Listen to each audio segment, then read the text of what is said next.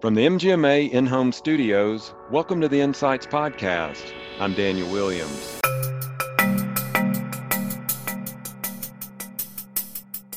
The key thing about these ransomware attacks that a lot of individuals need to know is that ransomware can be prevented, but it starts with a lot of that very good, those hygiene items that some organizations have plans in place to execute on, but need to improve and shrink the gap between our policies and procedures that we have in place and actually function, on the day-to-day. Simple things like patching and making sure our systems stay up to date, because that's one of the most common ways ransomware makes it into a network and infiltrates is it's taking advantage of something that's unpatched and unfixed in an environment.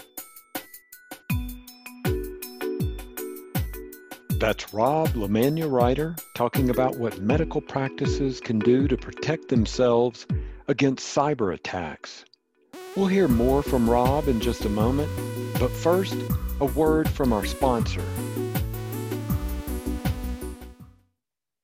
RingCentral brings staff, patients, and payers together with compliant cloud communications and a modern call center on any device. A free new ebook from RingCentral and MGMA focuses specifically on the payer-provider relationship. With all too familiar patient reviews, must-see statistics, and a transformative case study, this ebook illustrates how easily cloud communications can bring patients, providers, and payers together. Download your copy at go.ringcentral.com/MGMA-healthcare. According to a recent report from Black Book Research, 73% of healthcare organizations report their infrastructures are unprepared to respond to cyber threats. Our guest today is Rob LeManuel, Chief Information Security Officer at FNTS. Rob will explain the threats to medical practices and tell what practice leaders can do to keep their information safe. Rob, thanks so much for joining us today. It's my pleasure. Thank you for having me. Looking at your bio, you are the Chief Information Security Officer at FNTS. Tell us about that organization and tell us a little bit about your role there. FNTS is a cloud-managed and security services provider founded way back in 1995, and it's a wholly owned subsidiary of First National of Nebraska, which happens to be the holding company for the largest private bank in the United States, First National Bank of Omaha.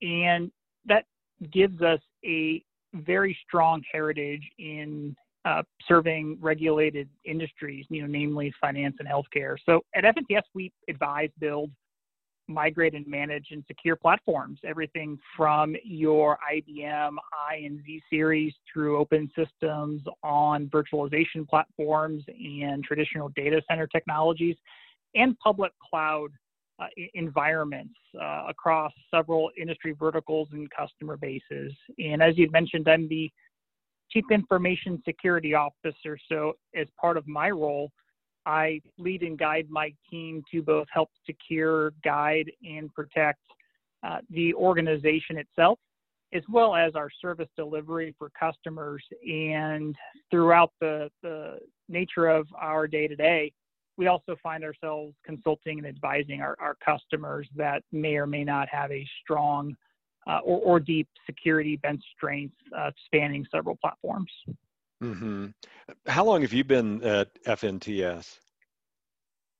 It will be 6 years in June. Okay.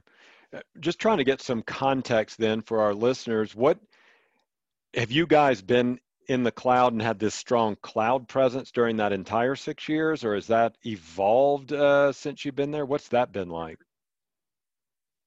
Great question. Yes, we've actually had a FNTS, let's call it an FNTS powered cloud. So we own and manage our own data centers and cloud, and have been for a few decades now.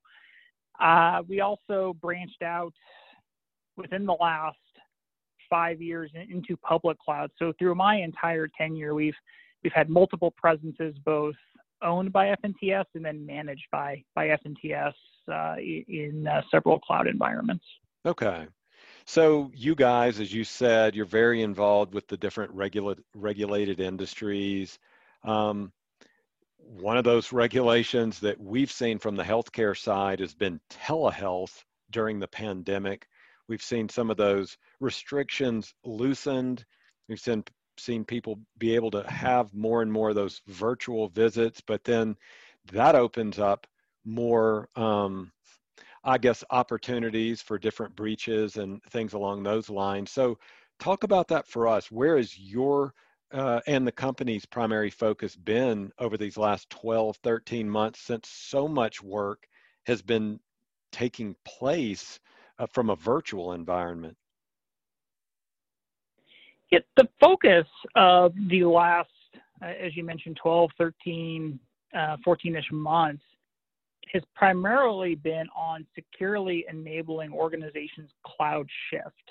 And I say cloud shift since predominantly organizations had been examining, focusing, looking at application modernization or looking at new operating models, leveraging some sort of cloud presence to help them in their customer service delivery or internal efficiency gains. And the pandemic, as we've seen, has enhanced and caused folks to look at that with greater intensity. The velocity is picked up. So the cloud shift in all forms, whether it's been infrastructure, software as a service, or platform as a service, has really increased, right? And coupled with that, our focus has been guidance to those organizations on how to focus those priorities. And recently, as you had mentioned, regulations have been shifting to accommodate more flexible and friendly delivery mechanisms for that protected health information. I know recently we saw updates to the HIPAA Safe Harbor law that allowed organizations to that followed industry standard best practices on their core operations and delivering services to not be as impacted in the event of a security breach from a regulatory fine standpoint. And then lastly, the focus has been on staying on top of evolving threats, ensuring that our threat models and what adversaries are shifting their focus, making sure that we're guiding our customers and staying on top of that so that they're not taken advantage of at some of the weakest points. Mm-hmm. Your team sent me over some numbers from a recent Black Book research report. One of the statistics that really jumped out at me was that 73% of healthcare organizations report their infrastructures are unprepared to respond to cyber threats. That number definitely got my attention. Tell us about that. Tell us what's going on out there in your working with healthcare organizations and really where those threats are coming from. Yeah, with the as you mentioned, nearly 3/4 of healthcare organizations reported that they're unprepared to respond to cyber threats. I think that's a reflection on the complexity of the current environment. First, IT, and to an extent, IT security, largely cost centers within organizations. So organizations have aligned some of those resources to meet what they think are some of the minimum requirements, which pales in comparison to where you see your threats. Your threats are constantly evolving. They're targeting either the latest and greatest vulnerabilities that are being announced, or they're launching sophisticated phishing or spam attacks to employees.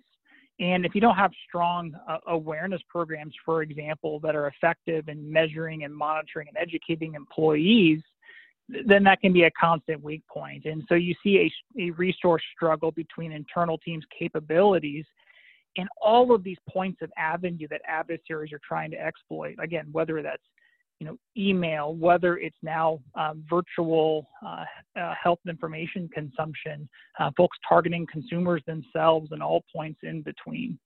And it really goes back to, again, the resource mismatch between what healthcare organizations have available to combat the threats and what seems to be almost a limitless resource pool from the adversary standpoint.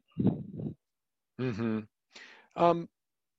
We're currently talking through a platform that uses Zoom as its primary, communication method here. There are millions and millions of people across America these last year plus that have been using Zoom or some form like that. When this pandemic first hit, people started working remotely. People turned to Zoom in particular, but other platforms as well to communicate. We saw breaches initially. I want to get your thoughts on that. Was that something that didn't surprise you when people were able initially to jump into these Zoom calls and kind of photobomb them, so to speak, and disrupt those meetings? Was that something you would have predicted, or what are your thoughts on that? I think that was a natural progression of the rapid shift to cloud services, and something that could have been prevented. But as you had mentioned, that the rapid adoption of either the free or no to low cost options that don't have maybe the most preferred security settings enabled from the start led to a lot of that complication, the Zoom bombing, as you would call it, and really listening in on other folks' meetings. Through the course of the increased usage, we both saw the changes that organizations made to enhance security settings from the start, require passwords and end-to-end encryption, all of those nuances that were already in some of the more premium paid versions of the applications made their way down to the freely consumable versions. And it's little settings and changes like that need to become synonymous with how we operate and how we consume a variety of services today as consumers, whether we're consuming services through telehealth, or we're accessing financial information, ensuring connections are encrypted, that we're only accessing resources from a trusted and safe, secure mechanism, that we are using multi-factor or multiple forms of authentication when logging in, and not reusing passwords, right? All of these little basic hygiene items go a long way to preventing everything from the Zoom bombing to information loss and disclosure. Okay. I want to go back to that number from the Black Book research report, that 73%. Is that broken down at all? The reason I ask is a large number of our listeners are executives and leaders who work at medical practices, medical groups. I know that they are often the ones that do get targeted because they house patient information, patient data. We have seen those held for ransom at times. So how does that break out? Is that really who you're talking about when we say the term healthcare organizations, or what are we looking at here?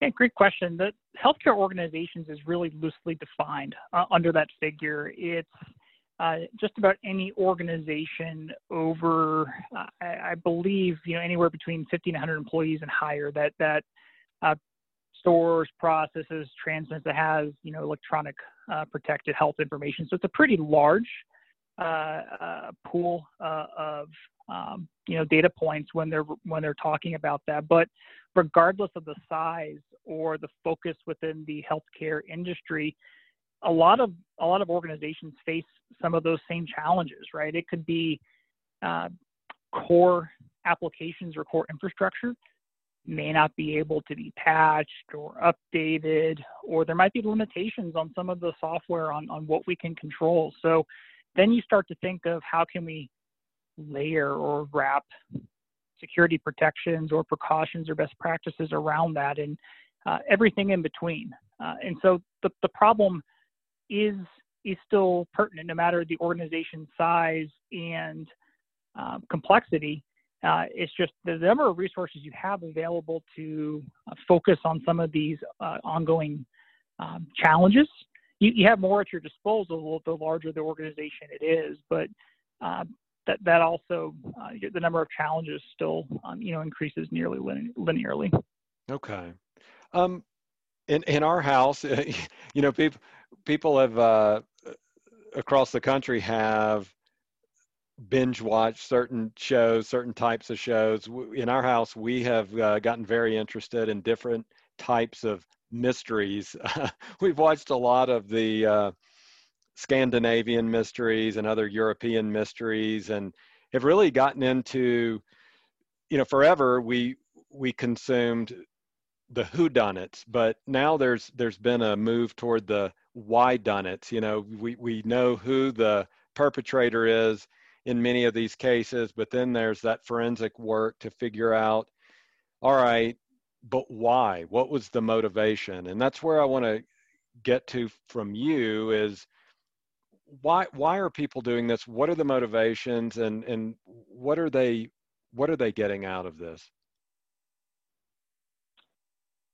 So we know that medical records and medical information happens to be the most sought after on some of the let's call it the dark webs, right? Or Mm-hmm. some of the some of the sites where our information is stolen. I think it can go up to as much as $150 per record. And when you have an opportunity that there's hundreds or thousands or potentially millions of records ripe for the taking at certain organizations, you can see how that becomes a very large target to folks that want to steal that information, because that personal information, your electronic protected health information, could provide nearly everything to a adversary that would want to commit everything from identity theft, insurance fraud, or other follow-up scams to those targets. You contrast that with credit card numbers. Those rarely sell for more than a few dollars, even when those function. So all of a sudden now you understand why there's such a big target. And you also layer on top of that healthcare breaches themselves cost nearly double on average, right? So, hair over 7 million per breach on average, when the average is about 3.8 million for all industries, because of, the highly sensitive information, the fines due to regulations and handling patient care facilities such as HIPAA. Mm-hmm. Do you have an example, a case study, anything you could share with us about a cyber attack so we get a better idea from that insider's point of view on what this looks like and how it can devastate an organization?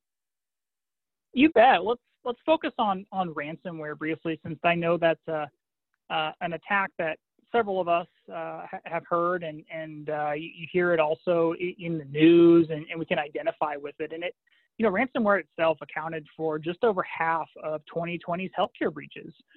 And you have in the news, I'm trying to think back, last year, I believe it was a hospital system in Germany where they reported a patient actually passed away from not being able to receive medical services because the hospital systems were taken over by a malware that had encrypted the hospital's core information system. So ransomware, it was encrypted, not being able to be used by the staff. The information itself was held ransom, hence the name ransomware, unless they were to pay in denomination, usually that's Bitcoin or that digital currency, to attackers. And ransomware can take all sorts of forms, right? Typically, folks will download a compromised email attachment and then execute that file and run that file on a system. And that has the potential to run amok on an organization's network. The key thing about these ransomware attacks that a lot of individuals need to know is that ransomware can be prevented, but it starts with a lot of that very good, those hygiene items that some organizations have plans in place to execute on, but need to improve and shrink the gap between our policies and procedures that we have in place and actually function, on the day-to-day. Simple things like patching and making sure our systems stay up to date, because that's one of the most common ways ransomware makes it into a network and infiltrates is it's taking advantage of something that's unpatched and unfixed in an environment. Mm-hmm. Earlier, you mentioned best practices. So you've already identified that, gosh, nearly 3/4 of organizations are at risk. They don't feel like they're completely protected there. So let's really return to those best practices then. Walk us through either a checklist or maybe some first steps that practices can take to make sure that they are safe, or at least as safe as they can possibly be. Yeah, absolutely. I think the first thing that we're going to talk about with these best practices is administer the obvious. And when I say obvious, is know where your most valuable information is on your network, your crown jewels. We want to start with the very basics. So once you know where that is, then we have to establish and enforce policy, standards, and guidelines. We have to find and fix holes and vulnerabilities, and then we have to control the access in an environment. So think the who, what, when, why, and how. And then for our organization, why, we need to guide, assist, and train, and know what to do when you have an incident. So very, very basic items. If you abstract that down the next layer into, okay, well, that's great. Those are just guidelines on what I should do. What does that actually mean in the real world? It means make sure that our information systems are staying up to date and auto update when we can. I know a lot of enterprises have more refined processes around updating. We need things like your antivirus or your endpoint protection. You need things like email security protection, spam and phishing, prevention, encrypted communications such as a virtual private network or VPN and so forth. So to advise those listening, take advantage of the freely available best practices information, the NIST or ISO, or even HITRUST, provide a common set of controls and guidelines that should not supplement your organization from tailoring it to its, to your own organization, but can help give you that roadmap on where to start, things to think about, to implement, and shore up in the organization. All right, well, thanks for that. Now, one of the things I've noticed at our company, and I've learned this from talking to other practice leaders as well, is that once you have a system in place, it's continuing to upgrade. It's continuing to make sure the measurements and the processes that you have in place are working. So what are some of then the main KPIs or other data points or analysis you'd recommend practices look at, be aware of, to make sure the security you've put in place is in fact working? That's a great question. The three biggest and strongest KPIs and metrics that I use are my mean time to identification, my mean time to containment, and mean time to remediation. And I apply those three metrics across the different areas within my security program. So when we go back to identification, let's put it under the purview of vulnerabilities. How long does it take me to identify, contain, and resolve vulnerabilities? and track whether I am accomplishing that within my policies and procedures that I set out. That allows organizations to set a baseline, right?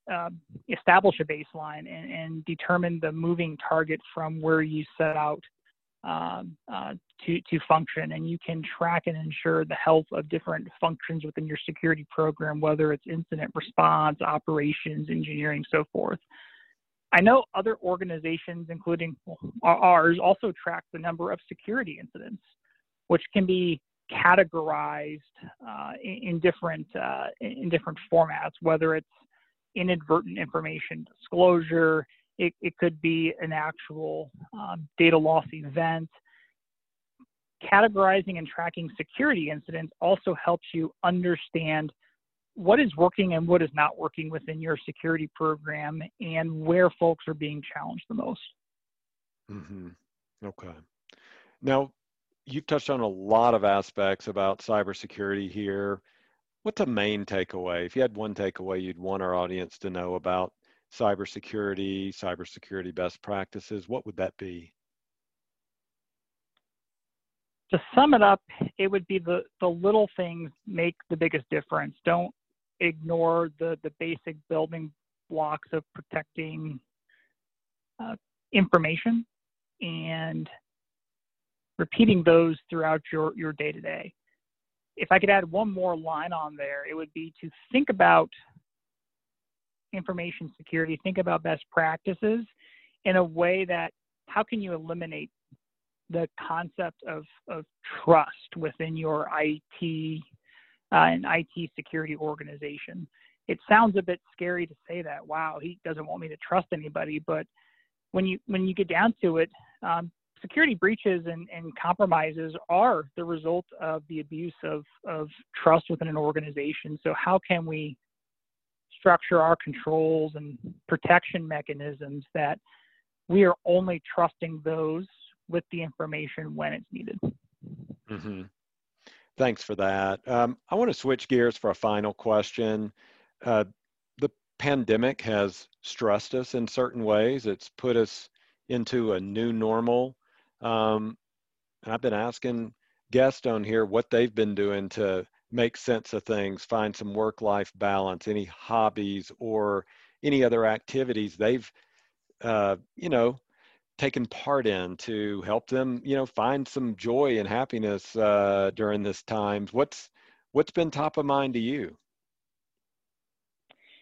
My biggest relief and biggest getaway has been spending increased time with my family. It has actually allowed us to be able to focus more on things around the house. So common family activities, whether it's your board games, your puzzles, projects around the home, and exploring the community in nature and areas around us that we probably wouldn't have put a lot of focus on historically due to the busy nature of pre-pandemic life. So finding the joys in what's around and already available to us and building a strong family connection.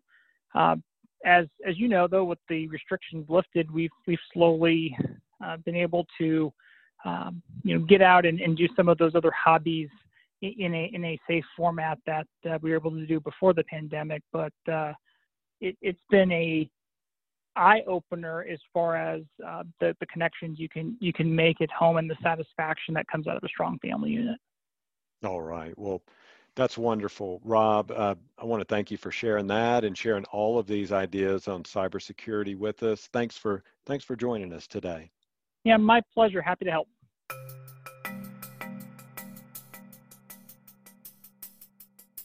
Well, that's going to do it for this episode of Insights. Thanks to our guest, Rob LeManuwriter. And thanks to RingCentral for sponsoring this week's show. RingCentral is offering a free new ebook focusing on the payer-provider relationship. Download your copy at go.ringcentral.com/mgma-healthcare. If you like the show, please rate and review it wherever you get your podcast.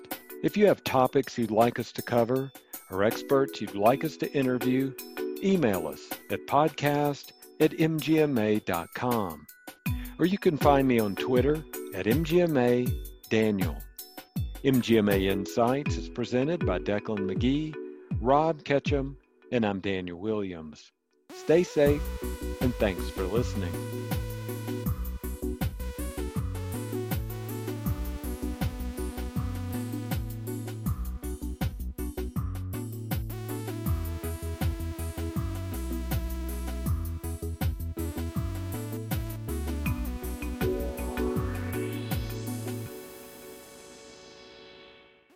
Hi, this is Declan McGee, one of the producers for the MGMA Insights podcast. If you like the work we're doing, please consider becoming an MGMA member. Learn more at mgma.com/membership. Thanks.